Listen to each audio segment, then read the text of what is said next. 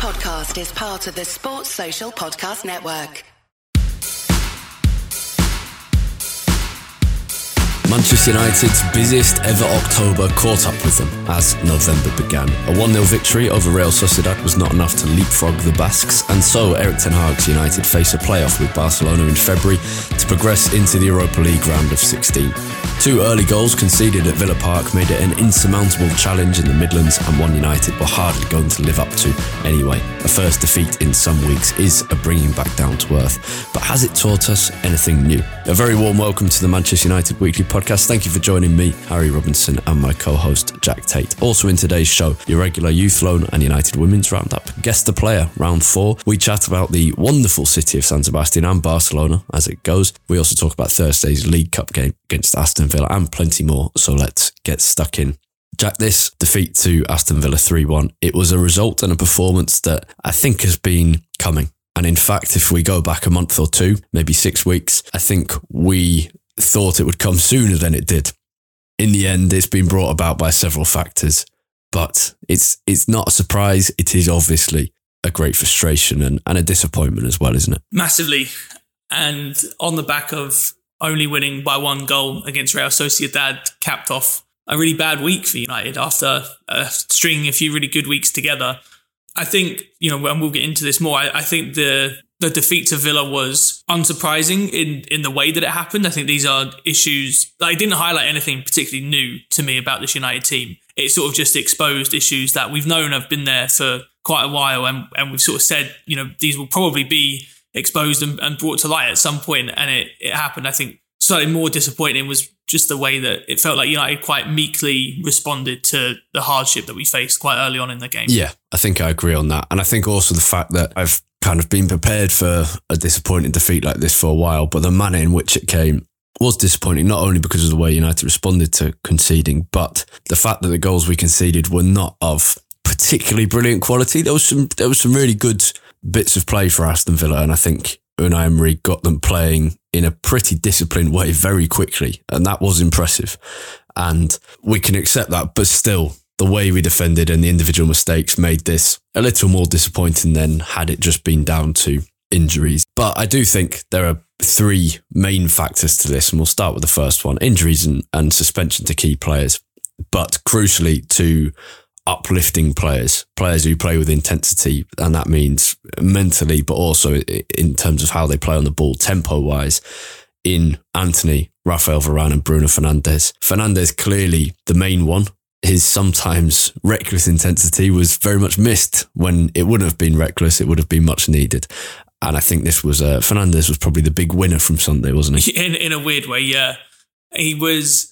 There are definitely certain games that Bruno Fernandes is not particularly well suited to, but this definitely wasn't one of those games, especially after going 2 goals down. Fernandes is exactly the kind of player you need in a situation like that, because I think he brings, like you mentioned, with some reckless abandon thrown in there, he brings a level of courage and ambition on the ball that I don't think any other United player has. There's certainly no other United player that can play in that number 10 role, and we massively miss that. And it's not just that, it's also the intensity off the ball as well, which I thought was missing a lot from United. But, by the time the game had really settled down after we were 2 goals down, that side of the game wasn't quite so important. What we needed was Fernandes to be that creative force. And quite frankly, this was a game where volume of just trying creative passes, beyond just crossing it into the box as well. Yeah, exactly. This was a game where it was needed. This wasn't a game where United needed great patterns of play, because by the time we went 2 goals down, Villa were just going to sit back in a shape and defend, and we never looked like we had the quality or the inventiveness to break them down. Yeah, but I do think I think Fernandes massively, and out of possession, absolutely, but also the way we started the game was poor, and I don't think that doesn't happen with Fernandes on the pitch. We've seen plenty of times United can start games very poorly with Bruno Fernandes playing, but the chances of it are slightly less. He is a player who brings intensity in everything he does, and it rubs off. And I think the same is true with Antony, and I think the same is also true in a slightly different way, rather than the kind of gung-ho intensity of Antony and Fernandes. Varane brings a calmness to defence, but he also, importantly, his passing isn't amazing. and the way he can begin attacks for United isn't amazing.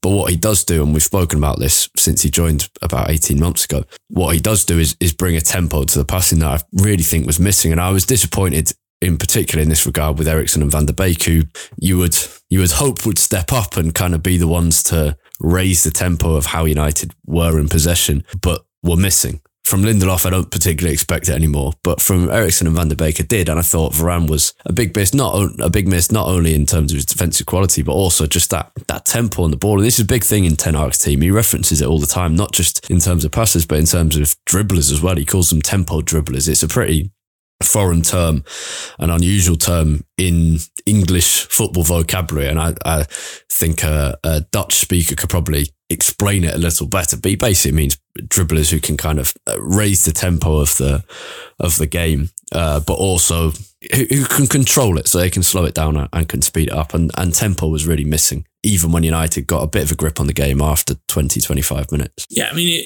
this was a performance right out of the kind of Solskjaer Rangnick playbook, to be honest. Start the game poorly. It reminded me, do you remember at times, especially during Mourinho's spell and then often the start of Solskjaer's time at United too, where he always used to say, I could watch 10 minutes of United and tell you exactly what the rest of the performance is going to look like. This felt like one of those performances. I remember even watching, it's going to sound stupid, but I remember watching right from the kickoff. I don't know what it was about the way that United approached the game, but something even in those first few seconds, it felt like we were sort of ambling through the game. And, that's not to say that the way that we went through from the kickoff was determined what was going to happen. But I think it said a little bit about the tone that was set by United very early on in this game. We just didn't look like we were ready for a game, to be honest. That it was painfully obvious once Gerrard got sacked and Emery was hired that this was going to be a difficult game for United. Let's have it right. This had all of the ingredients for a slip up. Not just in terms of the new manager. Yeah, it's a new manager bounce. We've played on Thursday. They have injuries. If you and I and thousands of other United fans on Twitter could have told you that this is an inevitable, slip-up game, the players and the coaching staff knew that too, and we should have been much better prepared for it. And I do think there was a bit of a dropping of the ball from Ten Hag. One of the great things I think we've seen from him has been that accountability towards players, and I don't think we really saw that this time around. Van der Beek was really poor against Real Sociedad, as was Cristiano Ronaldo, and there were two players who retained their places in the team against Aston Villa. And ultimately, when it comes to intensity, yes, you can always blame the players, but it always comes back to the coach. And if you know your players have the mentality, which these United players do, which sometimes we can start players slowly, you've got to be the person who gives them that intensity. And in this scenario, Ten Hag didn't do that. And I also think the fact he didn't make brave changes either at 35 minutes or at halftime or even at kind of 55 minutes sent a bit of a message as well. I think this was Ten Hag's worst game in charge of United, in my opinion. We've obviously had bad performances this season, but I think in most of those I found it difficult to criticise him too much. But this, for me, was a game where I felt like he really didn't set United up well, and I don't think he managed the game particularly well as it was going on either. I definitely agree with you that Van der Beek and Ronaldo, after their performances midweek, definitely did not warrant a start. I can understand it slightly more so with Ronaldo because we are lacking options in that area, and obviously Ten Hag mentioned it himself before the game that a lot of our normal leaders were out, and so maybe he wanted a leader on the pitch, although Ronaldo hasn't exactly acted like a leader throughout much of this season. But I mean, Van der Beek in particular, he was given his chance against Sociedad, had a really, really poor game, and not only has he been poor, but probably the most natural alternative, which would be to bring Fred in and either put Eriksen at number 10, or as Fred has played a couple of times this season already, put Fred further forward and keep Eriksen in his normal role a bit deeper. Fred has been in great form recently, admittedly in a very small sample size. But what we've seen from Fred is that he will offer us more than what Van der Beek has done. And even before that game, it felt like a match, like we mentioned, with the challenges of going to Villa Park, that was going to be loud, it was going to be raucous. Villa were going to come out and probably have a lot of energy, a lot of intensity right from the first whistle. Fred was a player that suited that kind of environment down to the ground. Then, up front, I didn't like the idea of shifting Rashford out to the right. Rashford's been playing great on the left. I don't know why you would want to kind of hamstring your main attacking threat. Yeah. And then with the changes as well, I think that maybe Ten Hag was almost sort of sucked in by the fact that I think our best period of the game was probably in the 10 minutes before half time that led to the goal. Yeah. And I think it would have been, probably stopped it was working well, wasn't it? But it required a brave decision. Yeah. But I mean, this is exactly the kind of time you make brave decisions. Yeah. And it's not like we had anything to hold on to at that point. I think even despite having our better period towards the end of the first half, it's not as if we were peppering Villa's goal. You know, we had that one chance from Garnacho where he shot and Martinez made a decent save, and then the Ronaldo header. But those two, the Ronaldo header came from the ball being recycled immediately after the Garnacho chance. So really, that sort of one attack, that was really the only thing that we created. It's not as if we were completely. It's not. Yeah, you know what I'm saying. I think there was. I also just felt this was an attempt to carry the team playing in the way it has been, which has been good, and we've been doing well, and it's been great, but without the players anymore to do that. So with Fernandes out of the team, with Anthony out of the team, so Dalot's role inside kind of as that inverted fullback has been going really well. But when you then have Rashford on the right wing, that means there is absolutely no width on the right anymore. So maybe this was the game to push Dalot back out to being a more traditional wide fullback. But that didn't happen, which meant all of our players on the left-hand side in this kind of compact area with Villa defending deep, and nothing happened really. And it was little things like that where you just thought, this isn't the team of 2 weeks ago that was playing well.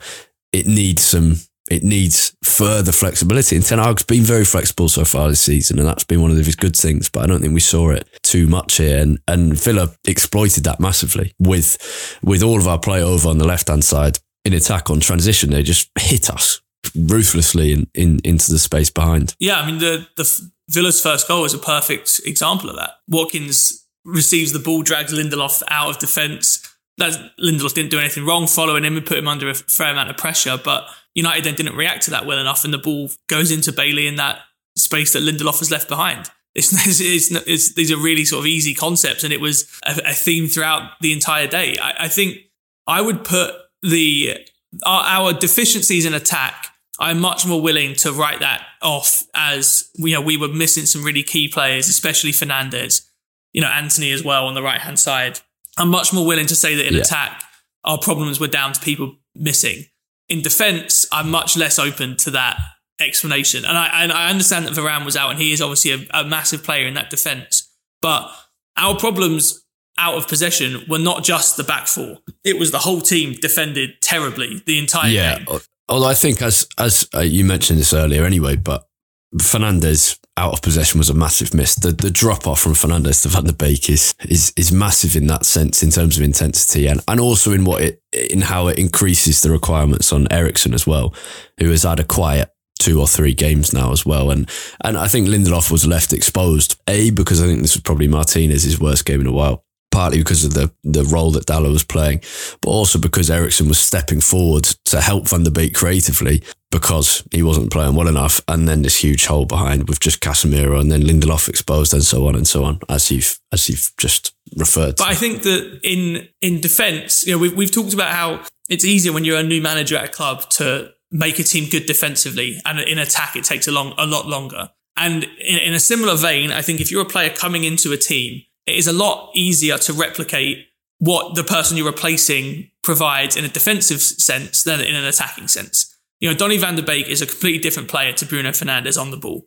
They're never going to be the same player, and they shouldn't ever strive to be the same player as each other. But Donny van der Beek is perfectly capable of doing everything Bruno Fernandes does in a defensive sense. That is purely about understanding the system, knowing where you need to be given the game situation, what the triggers are for your press. These are things baked into a system, not Bruno Fernandes is capable of playing this pass and Donny van der Beek isn't. I think that's why I'm not willing to put that so much. Fernandes was a huge miss defensively, but it is much easier for others to replicate what he can do in terms of organising that press and being a real sort of catalyst for our press from the front.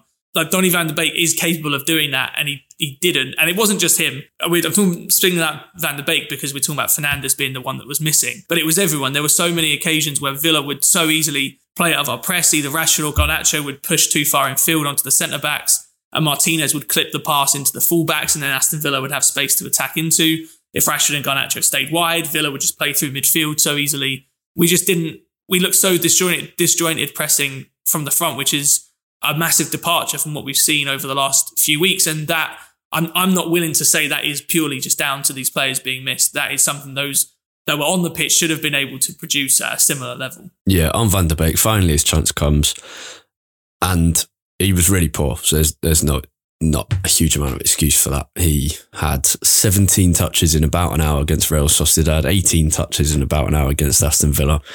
To have that little impact, or I mean, that doesn't tell you about impact, but it does tell you about presence. To have that little presence on a game as number 10 is properly poor. That being said, this was the worst time for his chance to come, because in an ideal world, and none of these things really happened, he would be fully match fit, which he isn't, or which he certainly wasn't when he started against Real Sociedad, and he'd also be playing alongside Anthony Martial and Jadon Sancho. Instead, he gets his chance when United are playing with less possession than normal, when he's playing alongside Ronaldo, who he can't play off at all. And Van der Beek in this system, all of his good qualities are made pointless and all his weaknesses are shown. And that's the reality, isn't it? Crucially, he has not got the strength of physicality or mind to impose himself on a game that's not suited perfectly to him in English football. And we've seen that, and this is possibly it for him, isn't it? Which is a great shame, because he was a very good player. Yeah, this feels like the final straw. Being given a big opportunity 2 games in a row, like you mentioned, albeit in potentially not the best sort of situations for himself. And I think the most damning thing you can say is just that he has, and you mentioned it, he has no influence on the game at all as a number 10, and that's criminal, really, especially against Villa in a game where United had so much possession after we fell behind. This was a game where a number 10 should have been able to really leave their imprint all over the match, and Van der Beek just didn't.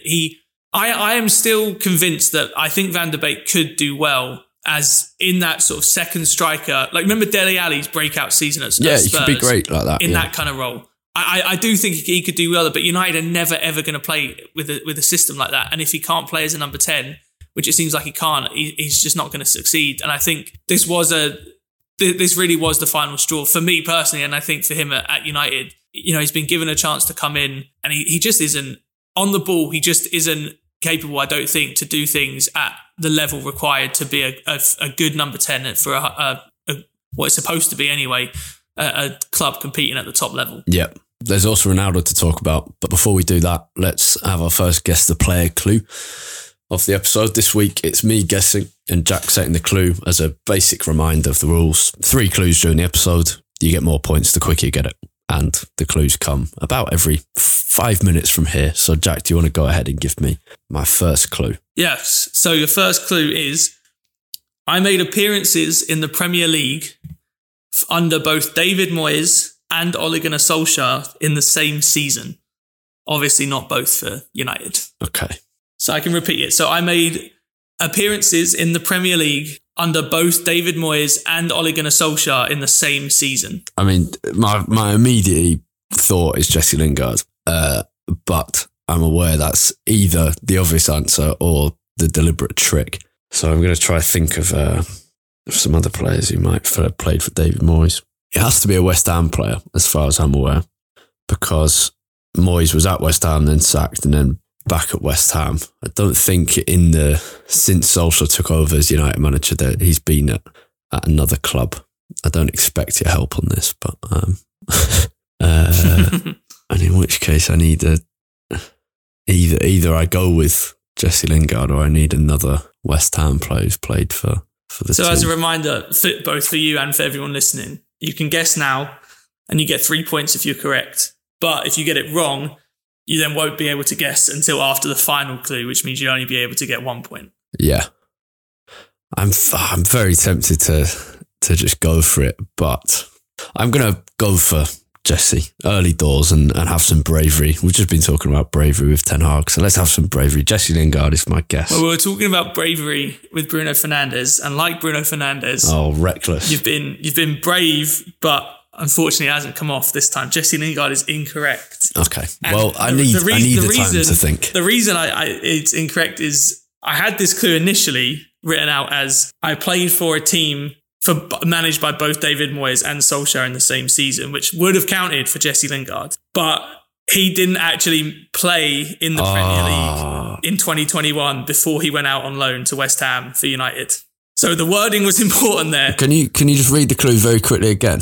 I'm not going to re-guess. Yeah. I made appearances in the Premier League for both David Moyes and Ole Gunnar Solskjaer in the same season. So it could be not in the Solskjaer United era. Oh, fuck, I know it is.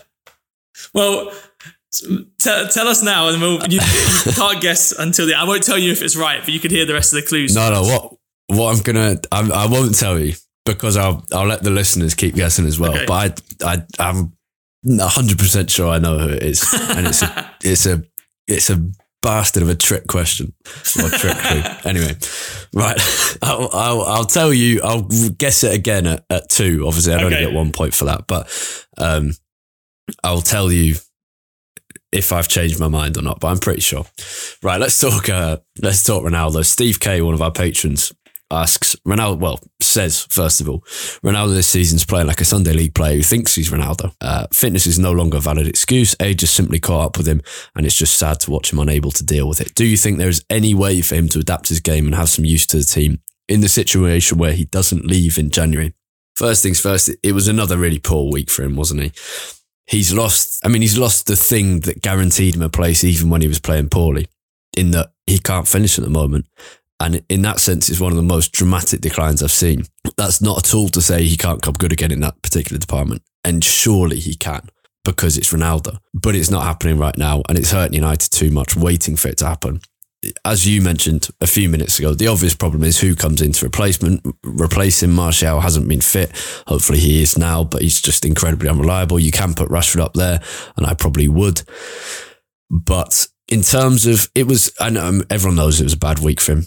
The finishing against both Real Sociedad and Villa was really poor, and sometimes unbelievably poor.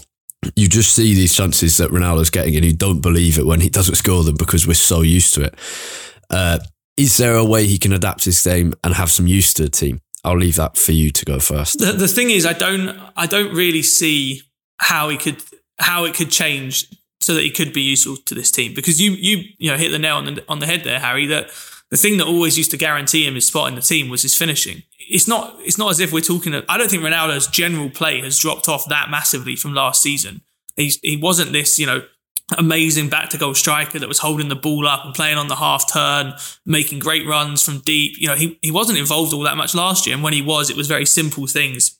But what allowed him to still contribute positively last year was that he would bury his chances. And quite frankly, unless that gets sorted out, I don't know that he could ever have a decent role in this team, because that is ultimately what he's in the team for, and he just isn't creating. He isn't burying the chances. I understand we're probably not creating the level of chances that we would want to in an ideal world, but it's not as if he's not having any opportunities on goal. Every single game, it seems like he has at least 1 or 2 really, really good opportunities that he quite clearly just doesn't have his normal level of conviction and ruthlessness when he gets in those positions. Yeah. I think without that, I don't think there is a clear future for him here. The ideal scenario would be United improve in their build-up, become a much more creative team, and Ronaldo literally can almost be a little bit like Haaland in a way, obviously a much worse version, but in the sense that there have been games when Haaland's had like 13 touches but scored 3 goals.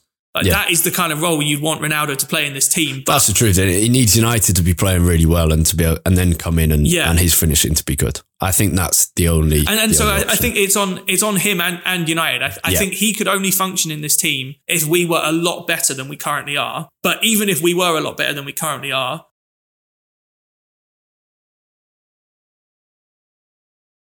and it doesn't help when Dallow's ready to put a ball into the box and he's offside. In a very easy scenario to not be offside. So he's not helping himself at all. It's been a really poor week. We should move on. In terms of how much does this result matter? For me, I'm not greatly concerned. I mean, tell me one thing we learned from that game that we didn't know before.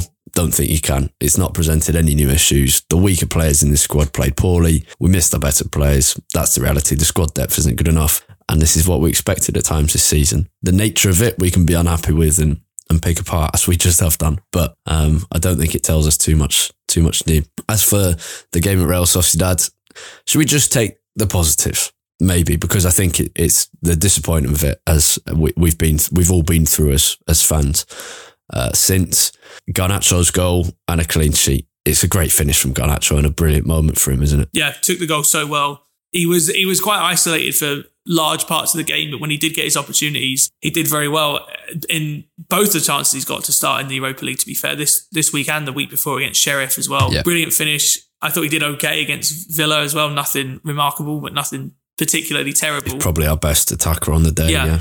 You know, good signs, and I think it's been very telling how public a lot of the players have been, and Ten Hag talking about Garnacho's attitude in pre-season, which suggests to me that it's something that's been already discussed and talked about internally, and has obviously kind of turned it around. And you know, I think he should now be on the up and up, and will, hopefully, you would imagine, should only get more opportunities as the season wears on. It seems to have gone above Elanga in that pecking order. It was a real shame we couldn't get the second goal, having started so well like that.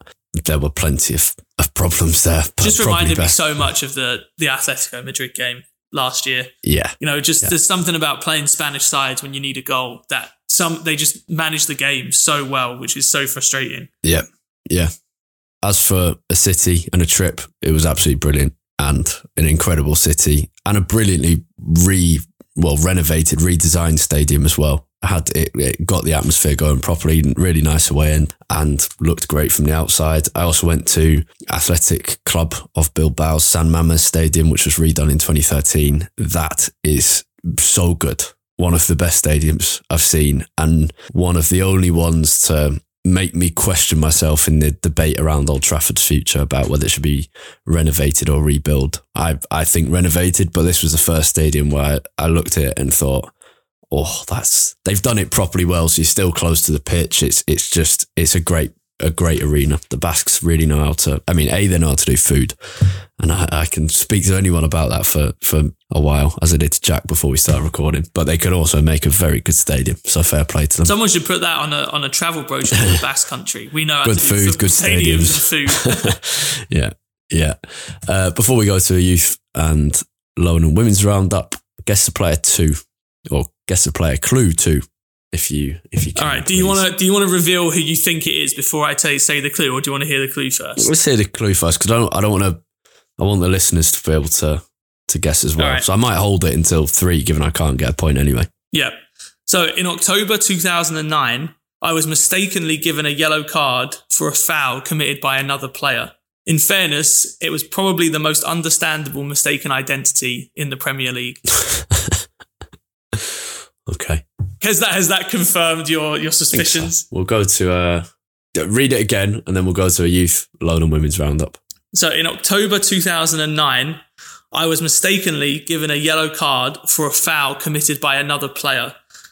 In fairness to the referee, it was probably the most understandable case of mistaken identity you'll ever see in the Premier League. And that yellow card, United appealed the yellow card, and it was given to the correct player eventually.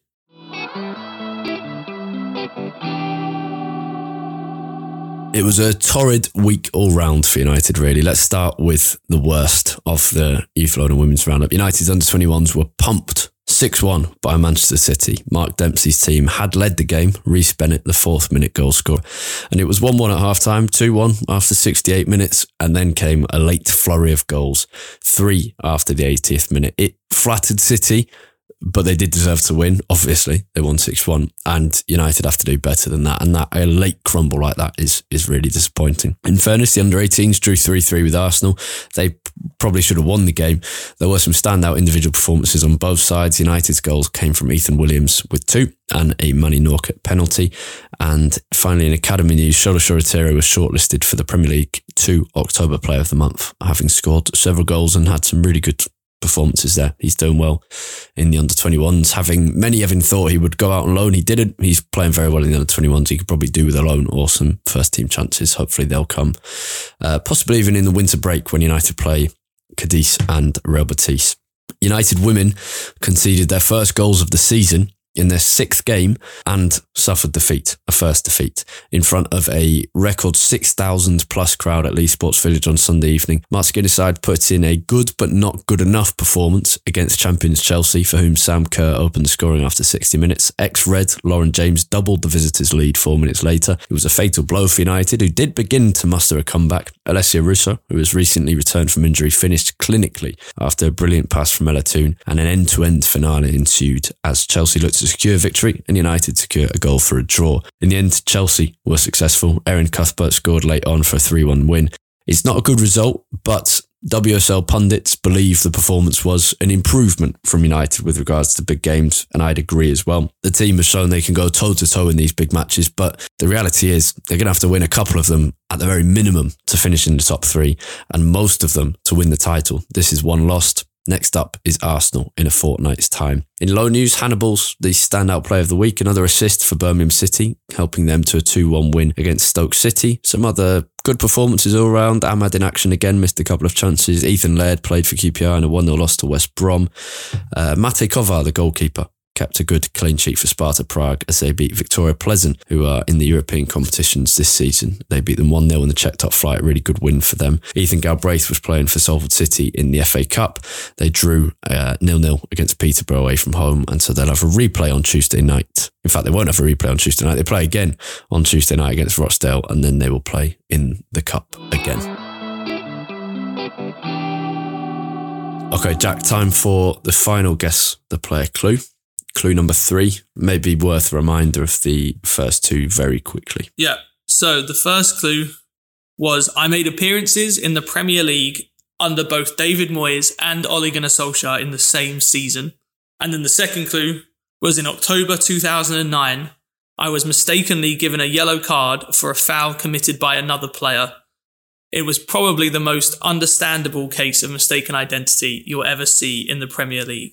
And then, Harry, your final clue is I joined Manchester United along with my twin brother from Fluminense in Brazil. Okay, so I'll reveal what my thinking was. The person I was almost certain it isn't, but I got it after the second clue.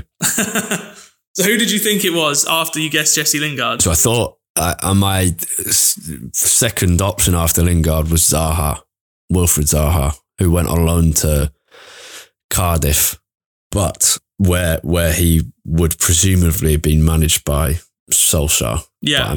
And then he would have played for Moyes in the Premier League at United. The only concern was did he ever play under Moyes in the Premier League? I think he did. But once you said mainly the date gave it away, and also the most obvious mistaken identity of October 2009, first of all, so it was clear it wasn't Zaha, and then the obvious mistaken identity, Fabio da Silva. And the third clue, obviously. Yeah, that is correct, Fabio da Silva. Zaha probably would have counted for that first clue, to be fair. I should have realised that, but I guess the point of those first clues... Well, no, your first clue's allowed to refer to team players. Yeah. I don't think there's any problem with that. It's meant to be deliberately hard. But yeah, it's lucky I waited before outing myself as wrong.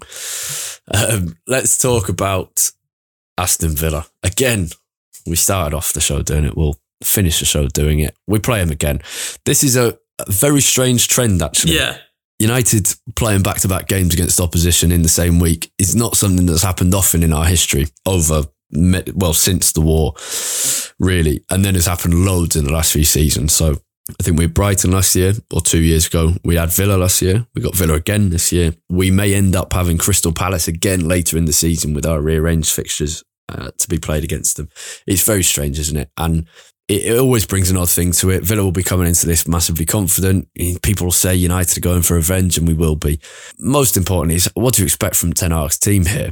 Because in theory, you'd think, this is a great game to kind of get Donny van der Beek and give him a chance, but he has to play. So you'd expect to go pretty strong with Fernandes. United need to win this and then beat Fulham, just for the mood going into the World Cup. I think 2 wins here are pretty essential. This has made me want to figure out what our record has been in those other games when we've played teams twice in a week. I think we lost in the Cup to West Ham, didn't we? After we played them, we beat them in the Premier League, then lost in the Cup. I can't remember. Did we beat Brighton both? Was the Brighton one, was that the Fernandes penalty after the final whistle in the league? Yeah, and then in the League Cup we beat them 3-0. Right. Mata scored if I remember correctly. So not too bad. And then Villa last season. In fact, what's incredible is this is the second time this calendar year, we've done it against Aston Villa. So we played them on the 10th of January in the FA Cup and the 15th in the league. We beat them in the Cup thanks to that early McTominay header. He then scored late against someone else. And then it was a very frustrating 2-2 at Villa Park.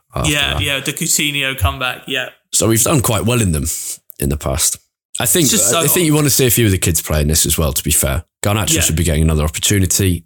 It would be very tempting to give somebody like Charlie McNeil, who Ten Hag is clearly keeping track of because he came off the bench against Real Sociedad, giving United striker woes. It would be very tempting to give someone like that an opportunity. Shola could have a chance as well, even if it's just off the bench. Yeah, and I think the league game against Villa showed the pitfalls of the lack of rotation that we've had all season, because it becomes a bit of a self-perpetuating cycle where you don't play players because you don't think that they're as well suited to maybe playing in this system.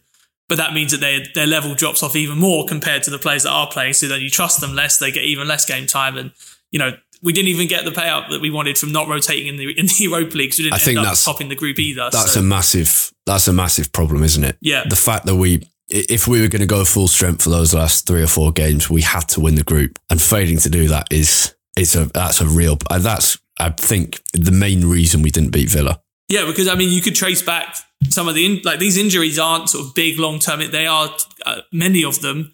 They're the effects of fatigue and just playing so much. And then you end up, when you have to bring in other players through necessity, like we did against Villa, they're quite clearly not up to speed. I think after losing the first game to Real Sociedad, we knew that it was all going to come down to that final game.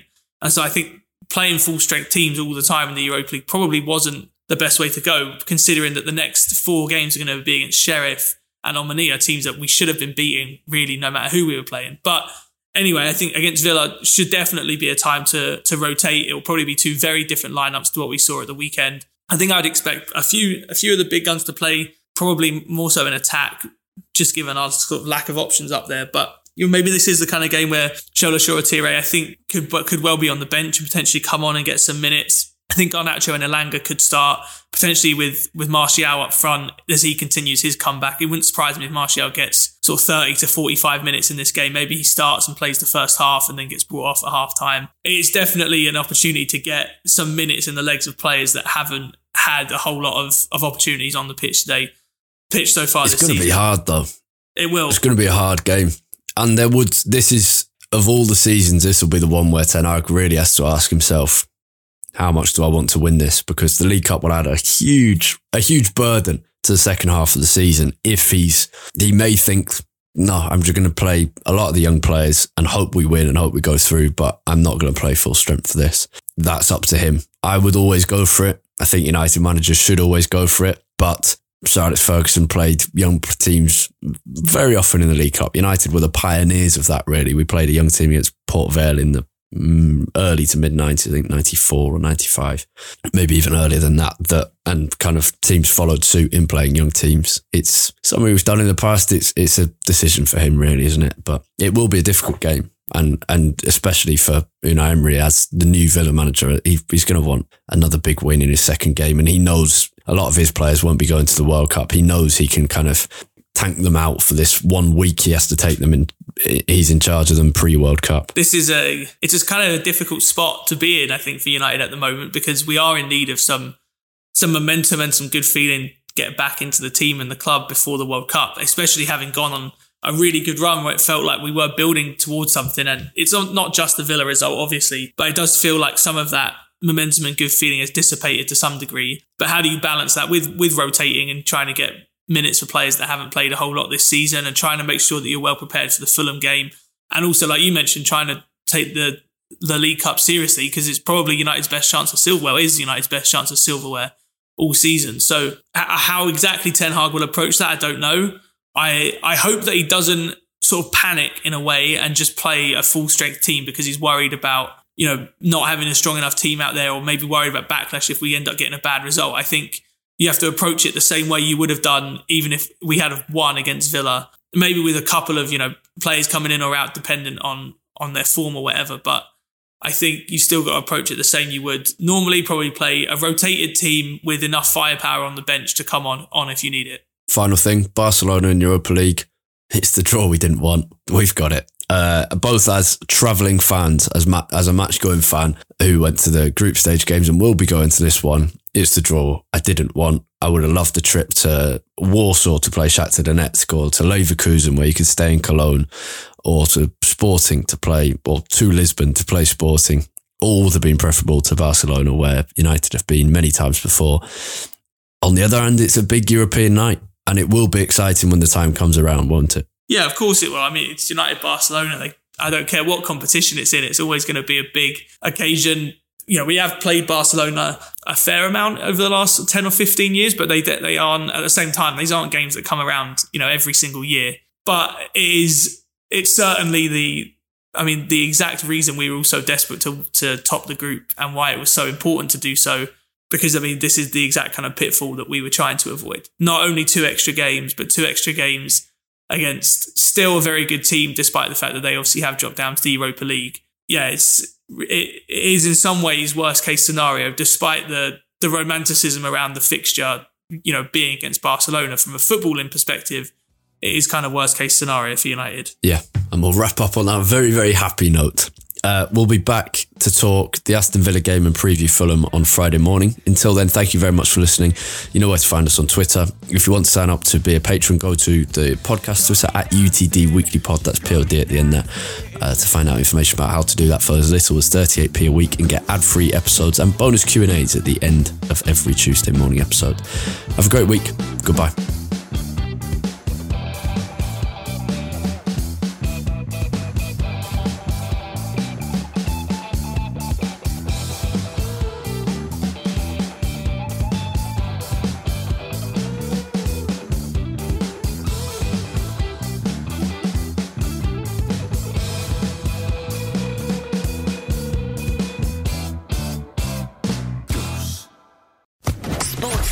Podcast Network.